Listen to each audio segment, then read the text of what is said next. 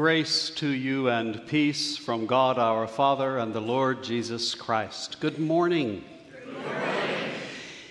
It is our privilege and responsibility to come together as some of the people of God to worship the living God. We come whether here in person in the campus of the Village Church or online. We come as forgiven sinners. We come as people who check all of our other loyalties and passions and pursuits at the door as we come to this safe place. I mention all of those things because we are not going to talk about 49ers and Chiefs today.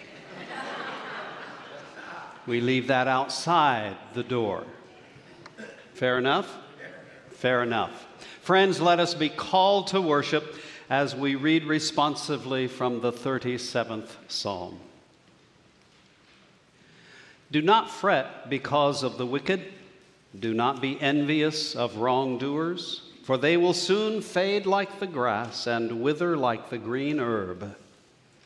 Trust in the Lord and do good, so you will live in the land and enjoy security.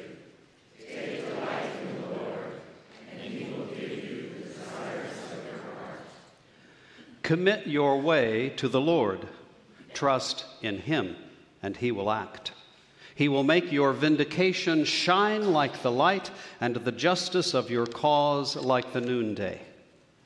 Depart from evil and do good, so you shall abide forever.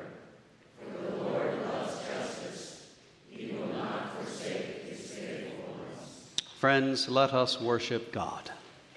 Praise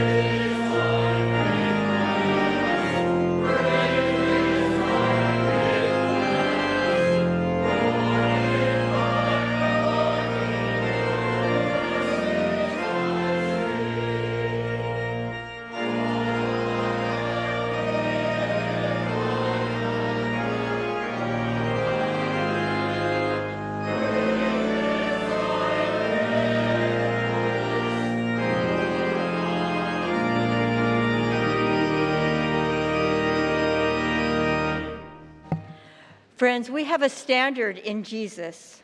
It's not an unattainable standard.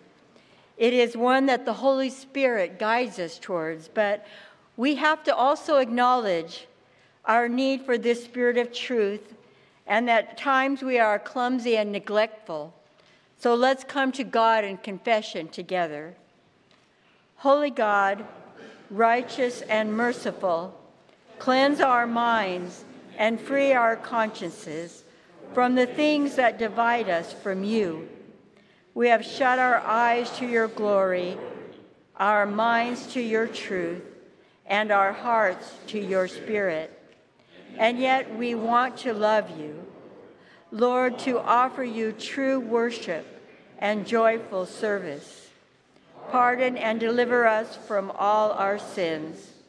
And since all your paths are loving and sure, guide us in the way we should go, and lead us to life everlasting, through Jesus Christ our Lord. Amen. Gentle God, hear us now as we lift up our prayers of confession to you in this moment of silence.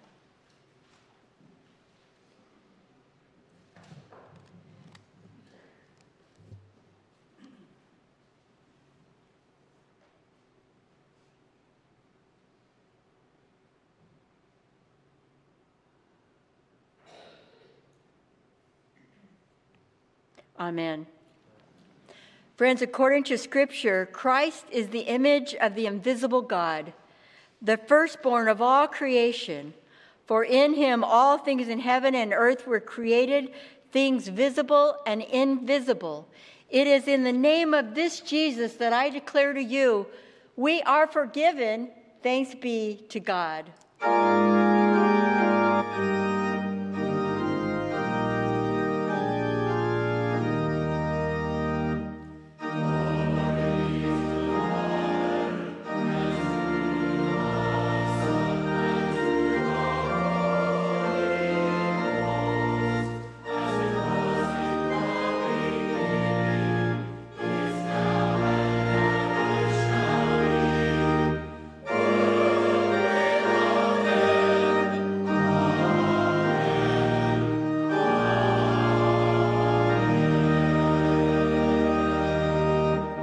May the peace of Christ be with you. And also with you. Please greet each other with a good morning and God bless.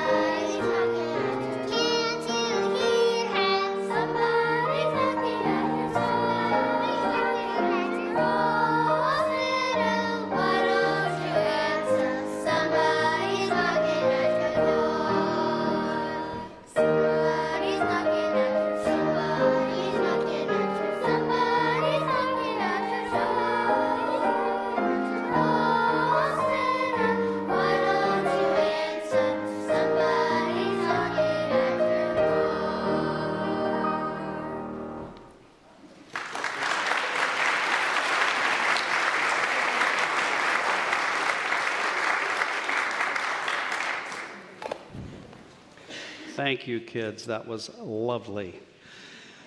At this time, we would invite all of those fifth grade and younger to join their Sunday school leaders at the back. And if you're older than that, you can go join the youth folks in the youth room, the junior and senior high kids. And if I see any of you sneaking out who do not fit that category, you'll have to deal with me later. No.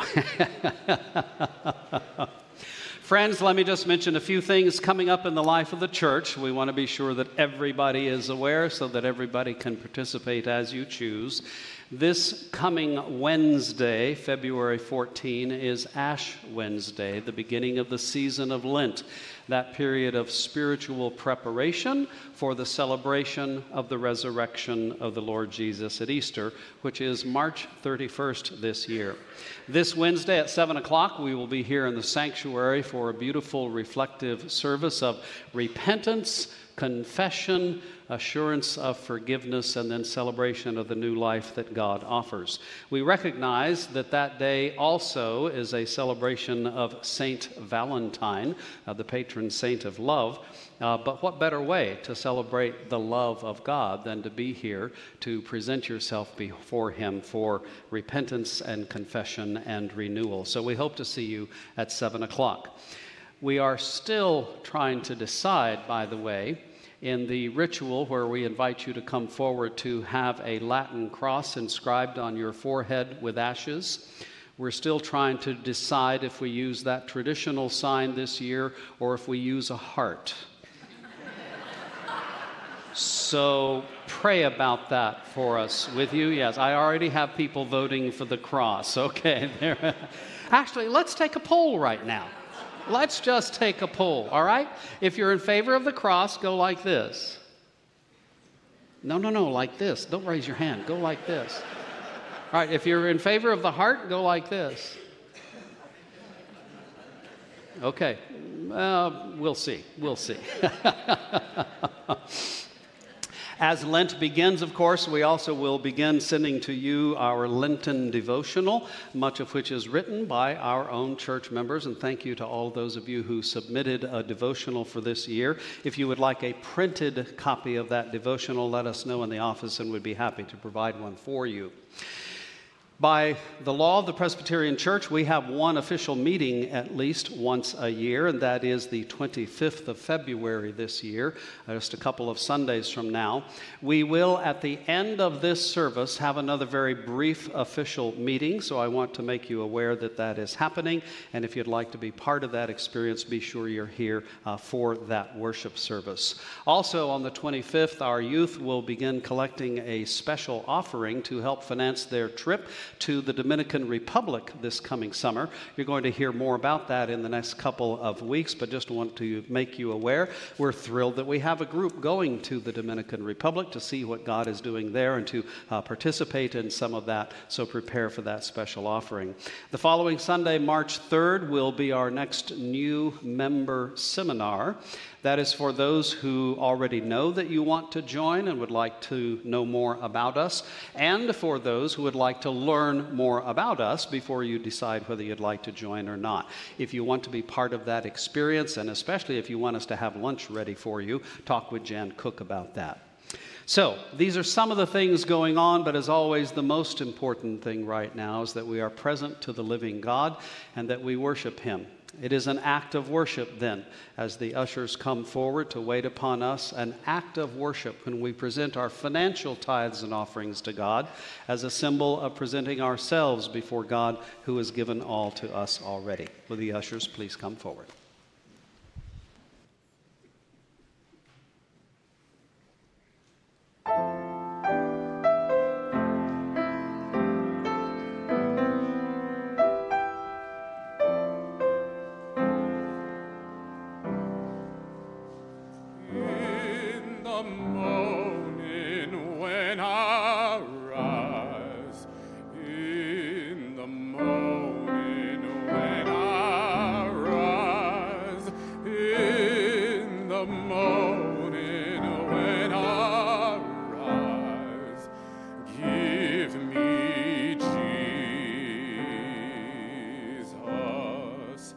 Give me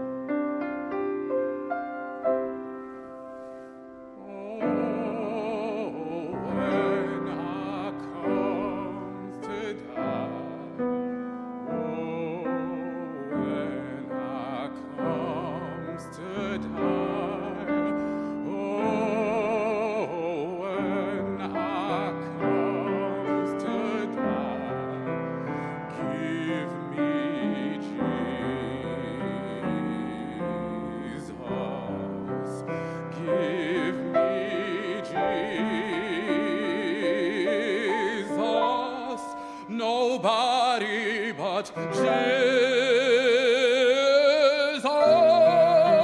you may have all of this world. Give me Jesus.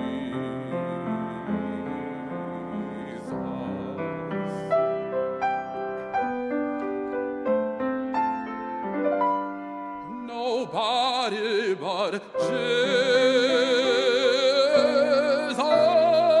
oh,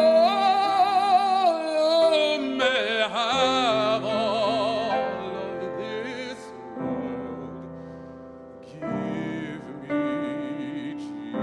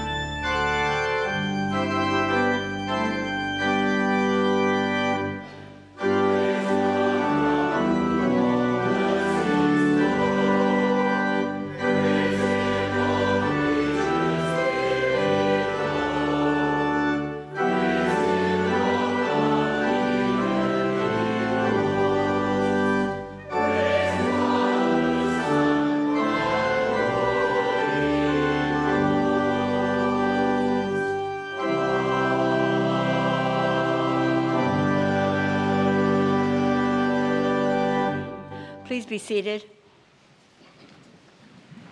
Malachi.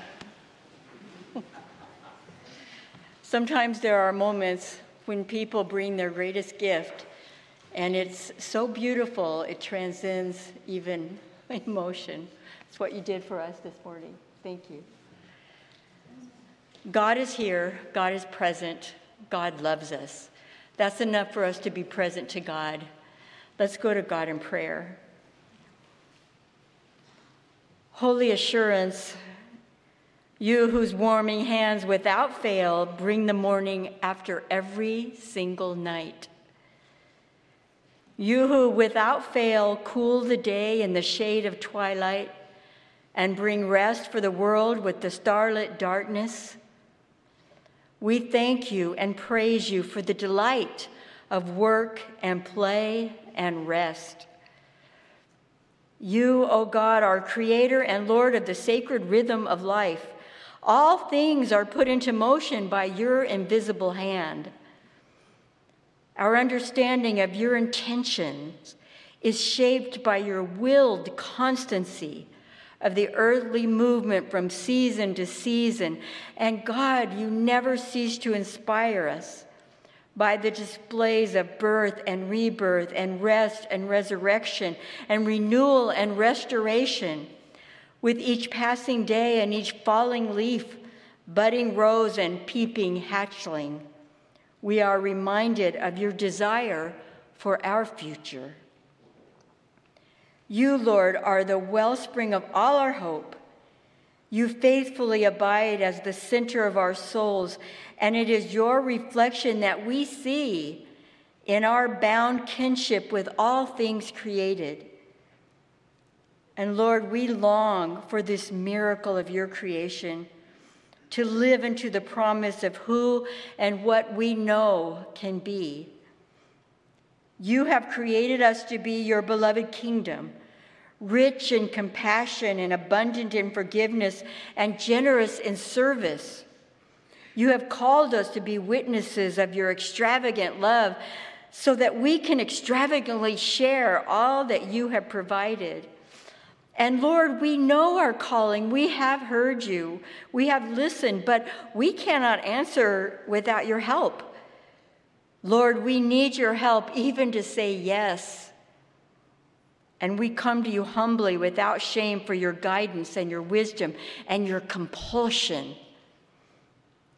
We ask that your Spirit provide us with the needed courage to step forward and not shrink back, to be bold and outrageous in our ministry of witness for you. Yes, Lord, we pray for a hurting and broken world, at all times. But we ask that we be living prayers more than spoken. Let our lives be lived on behalf of the least of these, so that we understand that with every can of soup provided, with every blanket shared, with every eye contact with the dirty and disheveled made, that we are not only faithfully ministering in your name, but we are faithfully ministering to you. We pray all of these things with such a deep yearning to do your will. And we pray them in the name of your Son, who taught us when praying to say, Our Father, who art in heaven, hallowed be thy name. Thy kingdom come, thy will be done, on earth as it is in heaven. Give us this day our daily bread, and forgive us our debts, as we forgive our debtors. And lead us not into temptation, but deliver us from evil.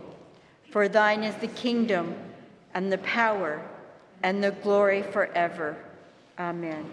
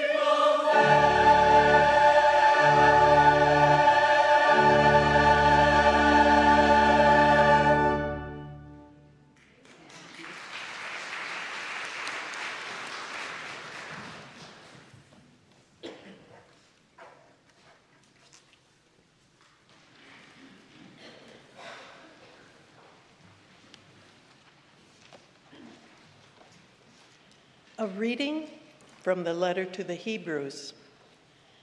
But recall those earlier days when, after you had been enlightened, you endured a hard struggle with sufferings, sometimes being publicly exposed to abuse and persecution, and sometimes being partners with those so treated. For you had compassion for those who were in prison, and you cheerfully accepted the plundering of your possessions, knowing that you yourselves possessed something better and more lasting. Do not therefore abandon that confidence of yours. It brings a great reward. For you need endurance, so that when you have done the will of God, you may receive what was promised. For yet, in a very little while, the one who is coming will come and will not delay.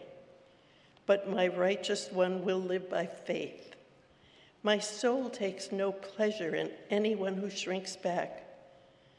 But we are not among those who shrink back and so are lost, but among those who have faith and so are saved. Now faith is the assurance of things hoped for, the conviction of things not seen. Indeed, by faith, our ancestors received approval. By faith, we understand that the worlds were prepared by the word of God, so that what is seen was made from things that are not visible. The word of the Lord.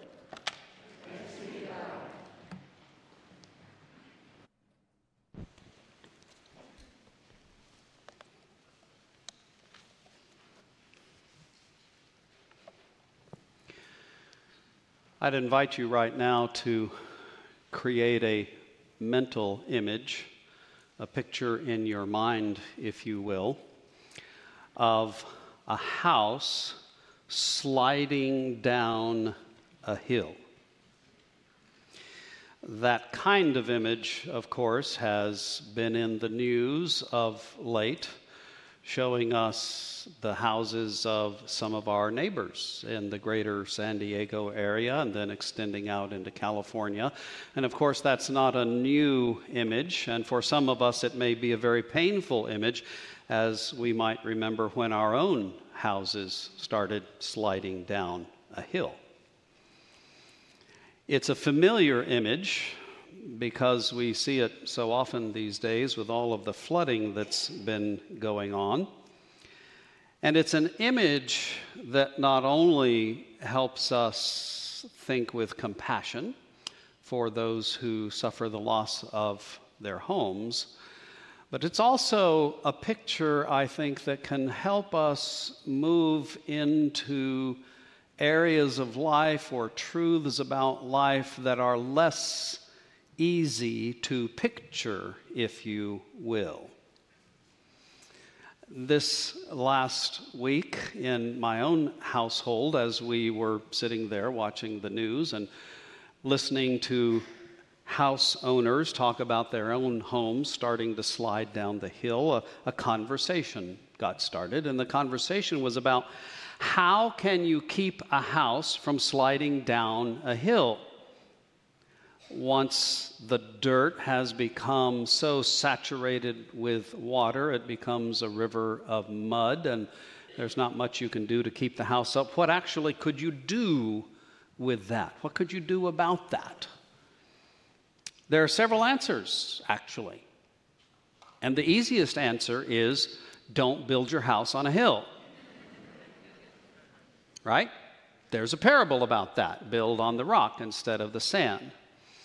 Well, that's, of course, all too glib and all too easy an answer when maybe the only place you can build your house is on a hill.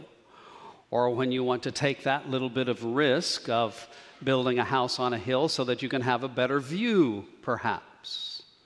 But that's the easiest answer. Don't build your house on a hill. If you do build your house on a hill, what can you do? Well, there's another answer to that question, and that is make sure that you build with a great foundation. right? A great foundation, something that's not going to give way when the floods come. And then that leads to a conversation about foundations. How do you actually build a great foundation? Well, the way that you build a great foundation is to dig down through the dirt until you find what? Bedrock. Bedrock. You build on bedrock. You take Jesus' advice, build on rock instead of sand. But there's a problem there, too.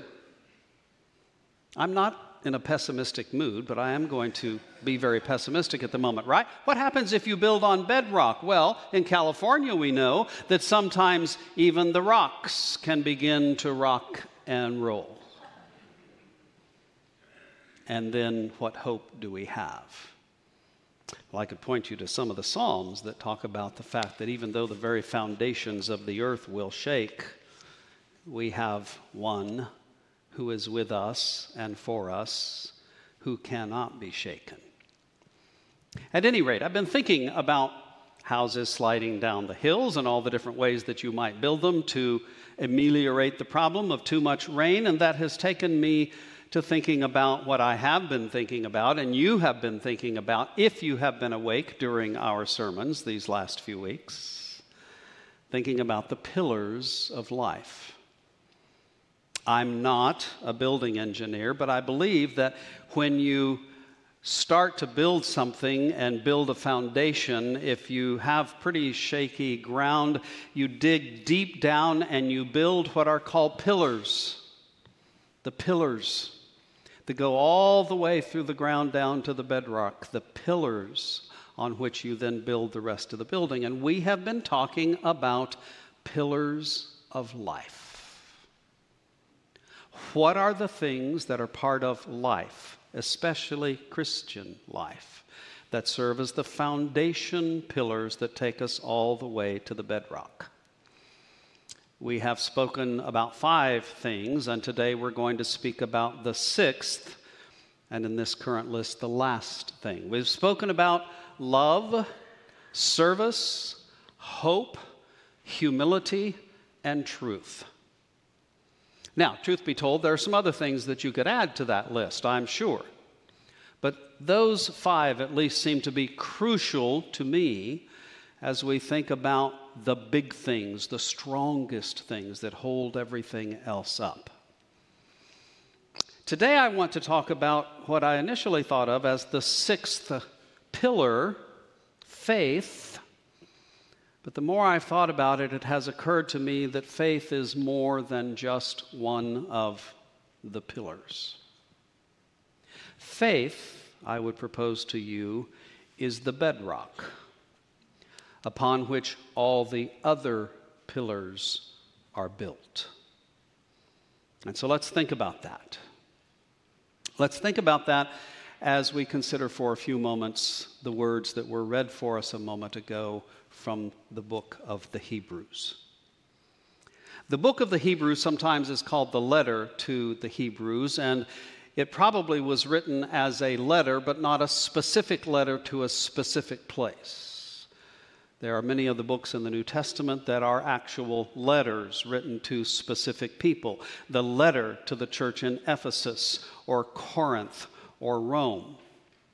The letter to the Hebrews is more of what we would call a circular letter, written not with one particular church in mind, but with the whole church in mind.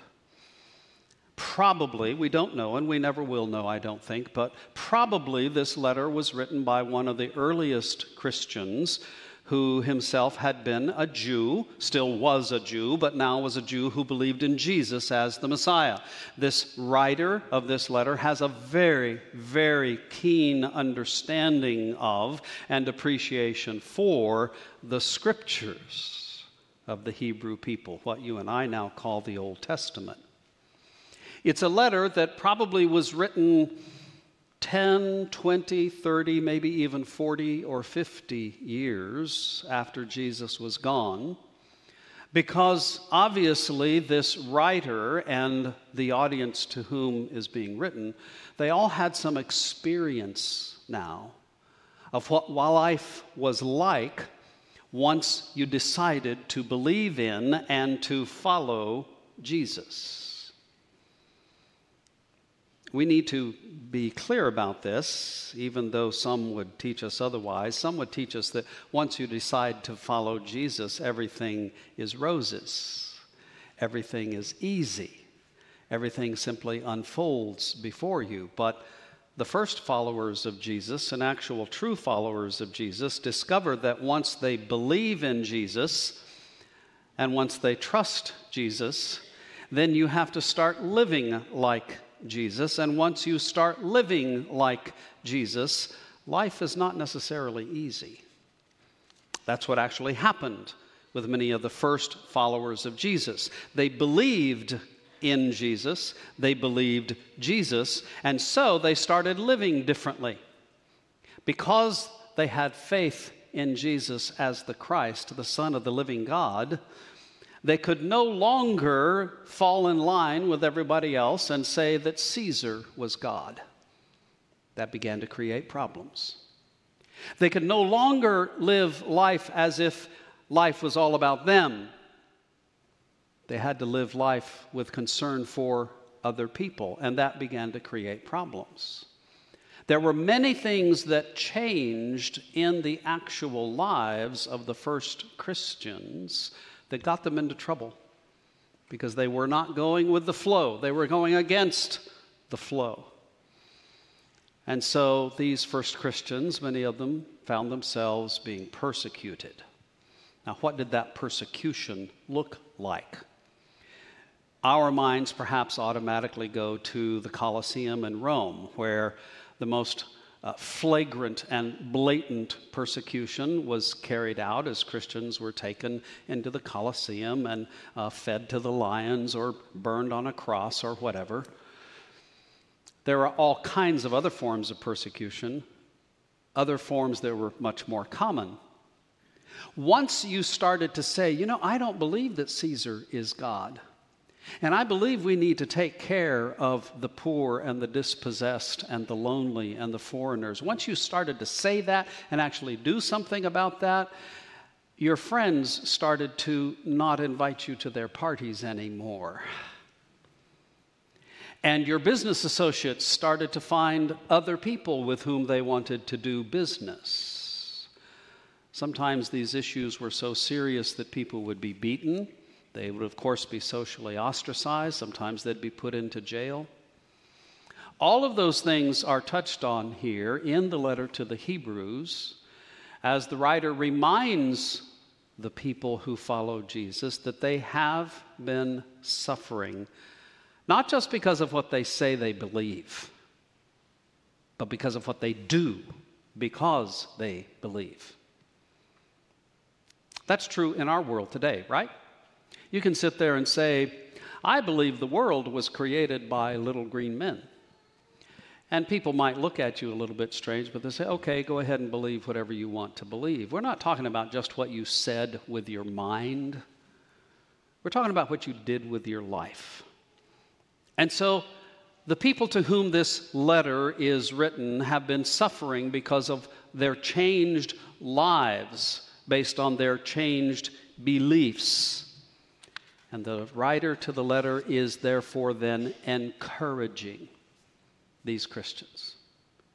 He's reminding them that they actually believe in the one true God, and that as they hold fast to their faith, that the one true God will honor that faith, and indeed they will persevere to the end.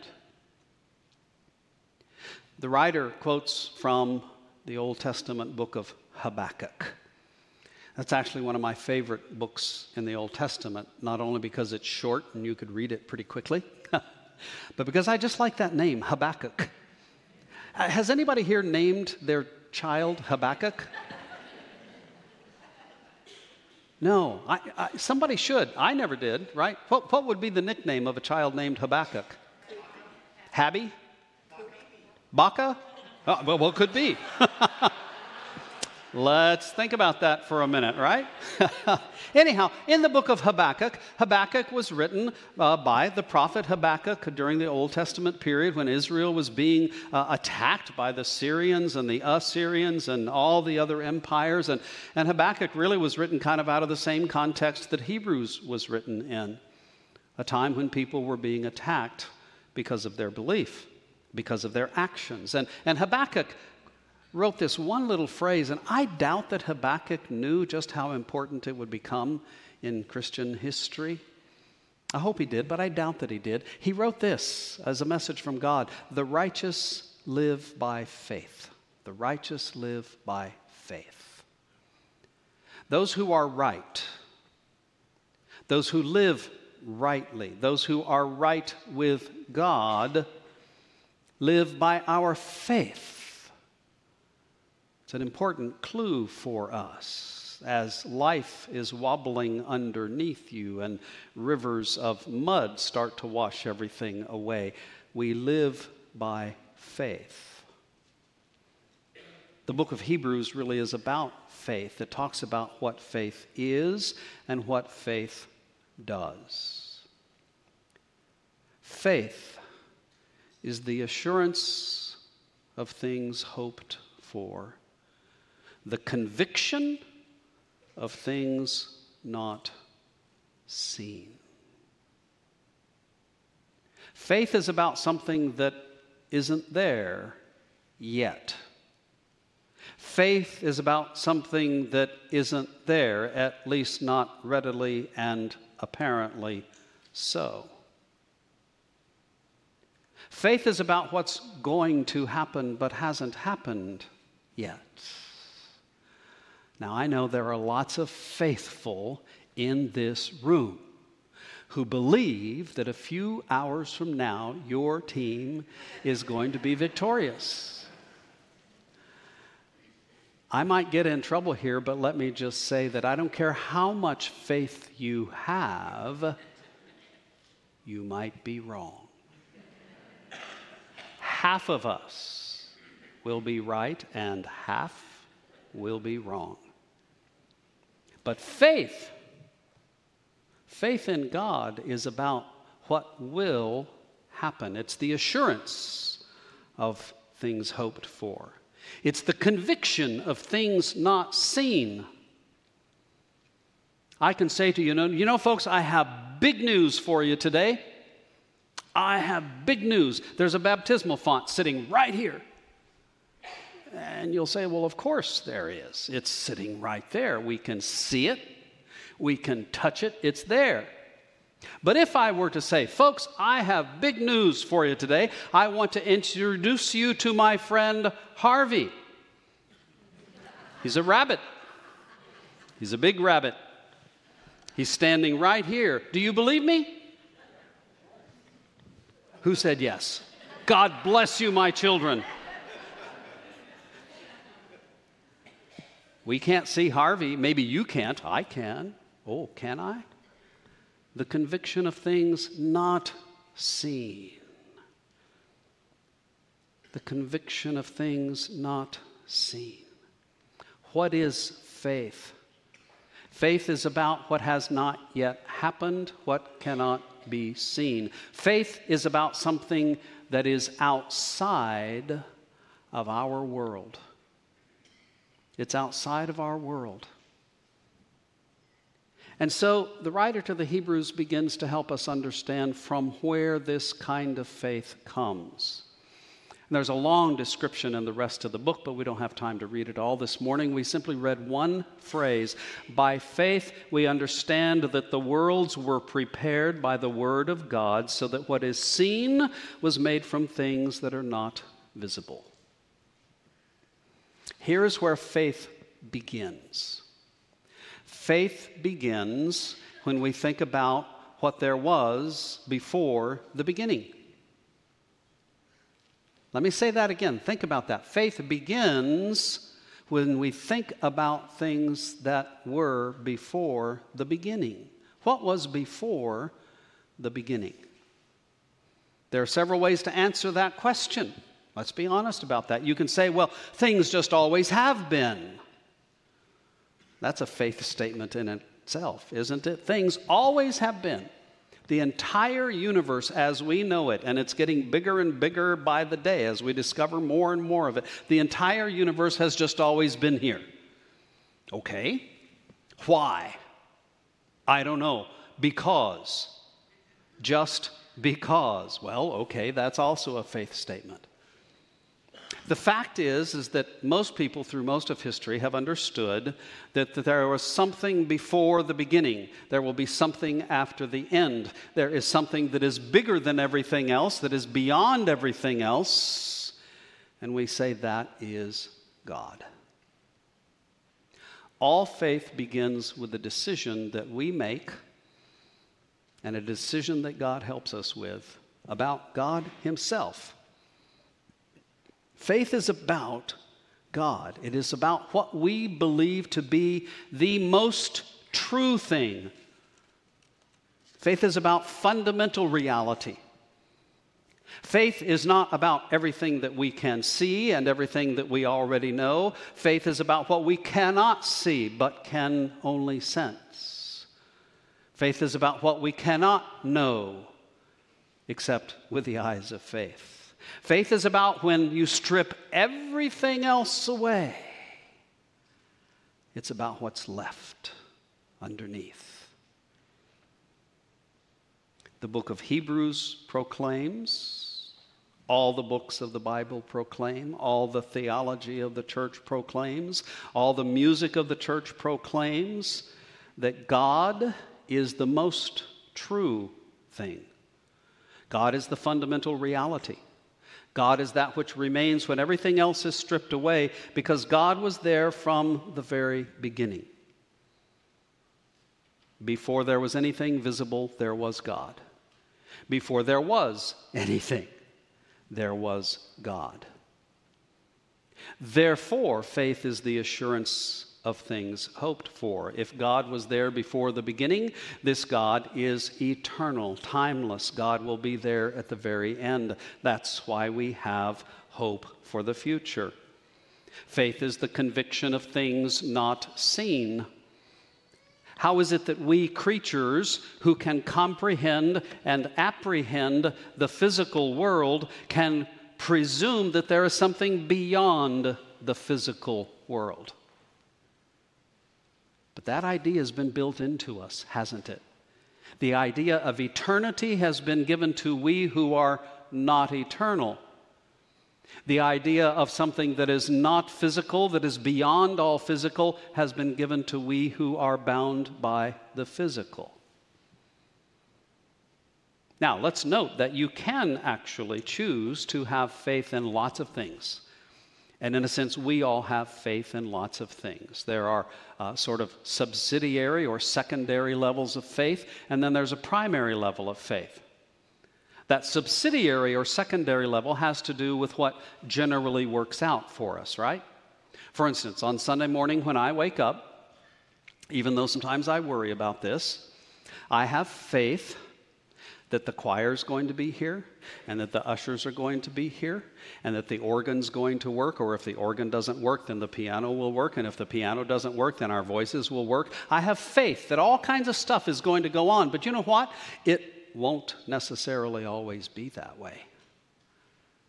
We have faith in each other to a certain extent, but let's be honest, we sometimes fail. We let each other down. And so that's a subsidiary kind of faith. The primary faith is in what does not let us down. And again, you don't have to believe in God. You can decide to have faith in yourself. I'm the only one I can trust. Well, let me assure you, you cannot trust yourself. You can choose to have faith in things. Faith in trees, crystals, aliens, money, government, politicians. There are all kinds of things that you can put your faith in, but they are things of the created order. They are not the Creator. Christian faith is faith in God, and not just any God, but the one true God, the God of Abraham, Isaac, and Jacob.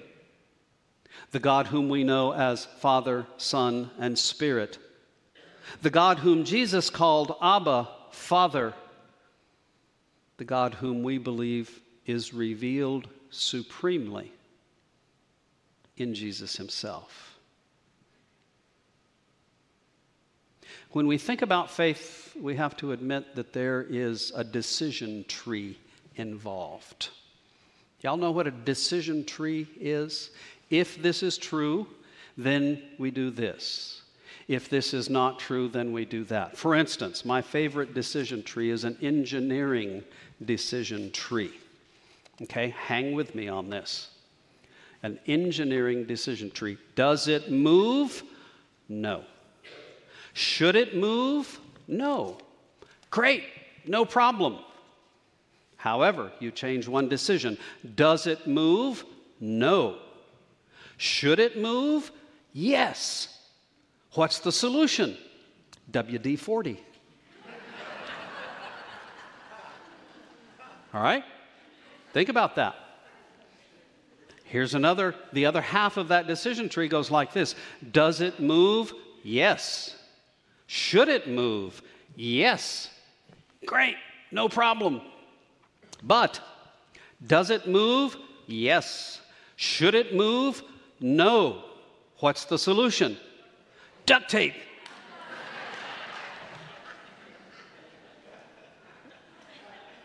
I probably should just end the sermon right here. No.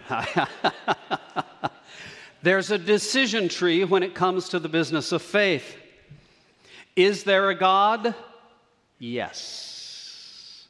Is this the God whom we know as the God of Abraham, Isaac, and Jacob, the God of our forebears, the God that we know as Father, Son, and the Spirit, the God whom we know in Jesus Christ? Yes. Then what do we do? If we have faith in this God in this way, then we live life on these terms. That's where it gets interesting.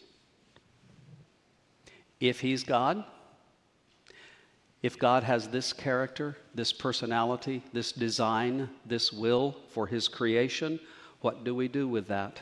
That's our faith, upon which we build all the other pillars, pillars that God gets to build, pillars that God gets to define: love, service, hope, humility, truth.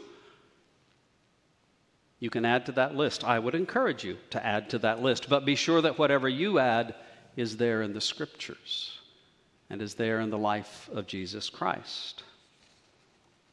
We can, and you and I have to admit, we're human beings, we're not perfect. Sometimes we build other pillars because our faith is not perfect.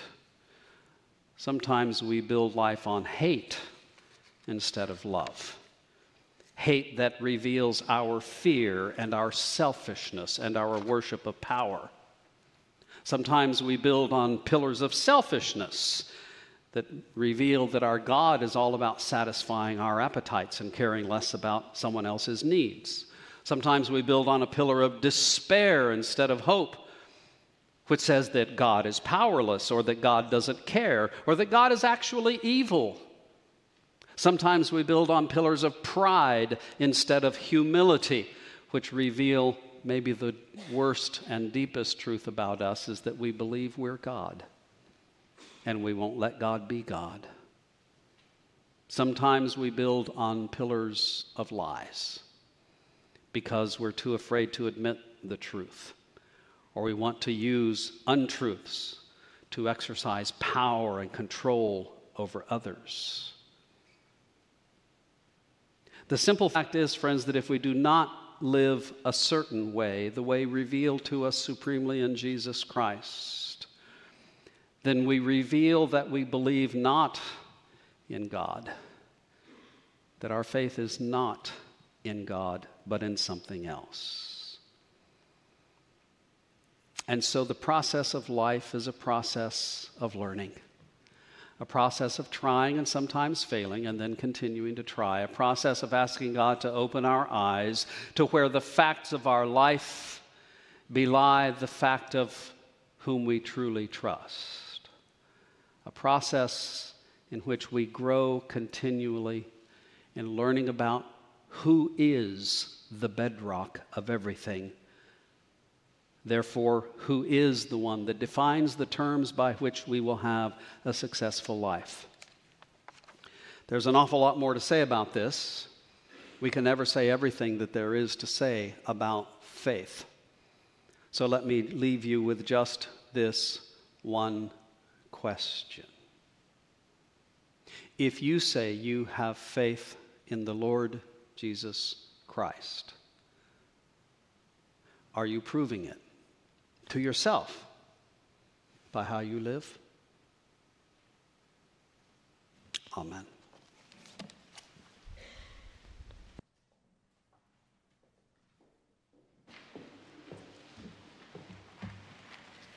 And so what does this bedstone look like?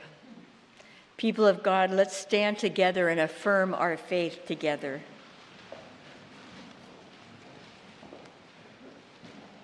I believe in God, the Father Almighty, maker of heaven and earth, and in Jesus Christ, his only Son, our Lord, who was conceived by the Holy Spirit, born of the Virgin Mary, suffered under Pontius Pilate, was crucified, dead, and buried.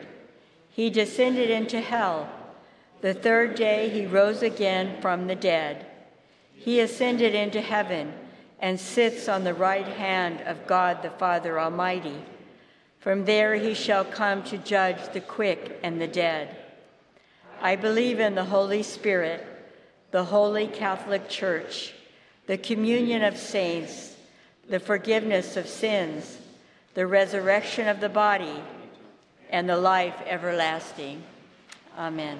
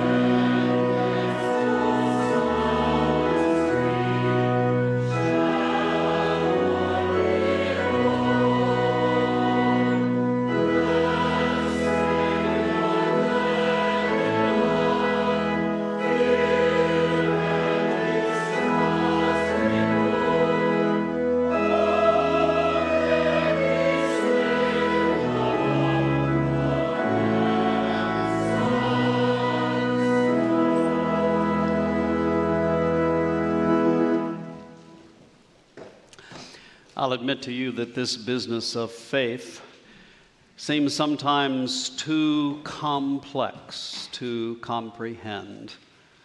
But fear not.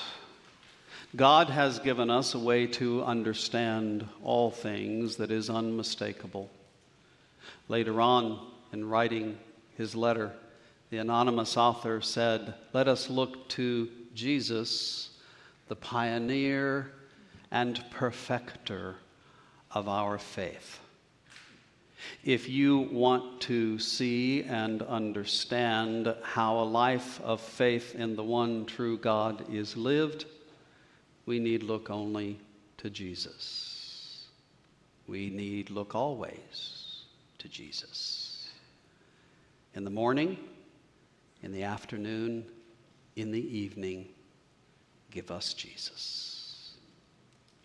May the grace of our Lord Jesus Christ, the love of God, and the fellowship of the Holy Spirit be with us today and always. Let God's people say together, Amen.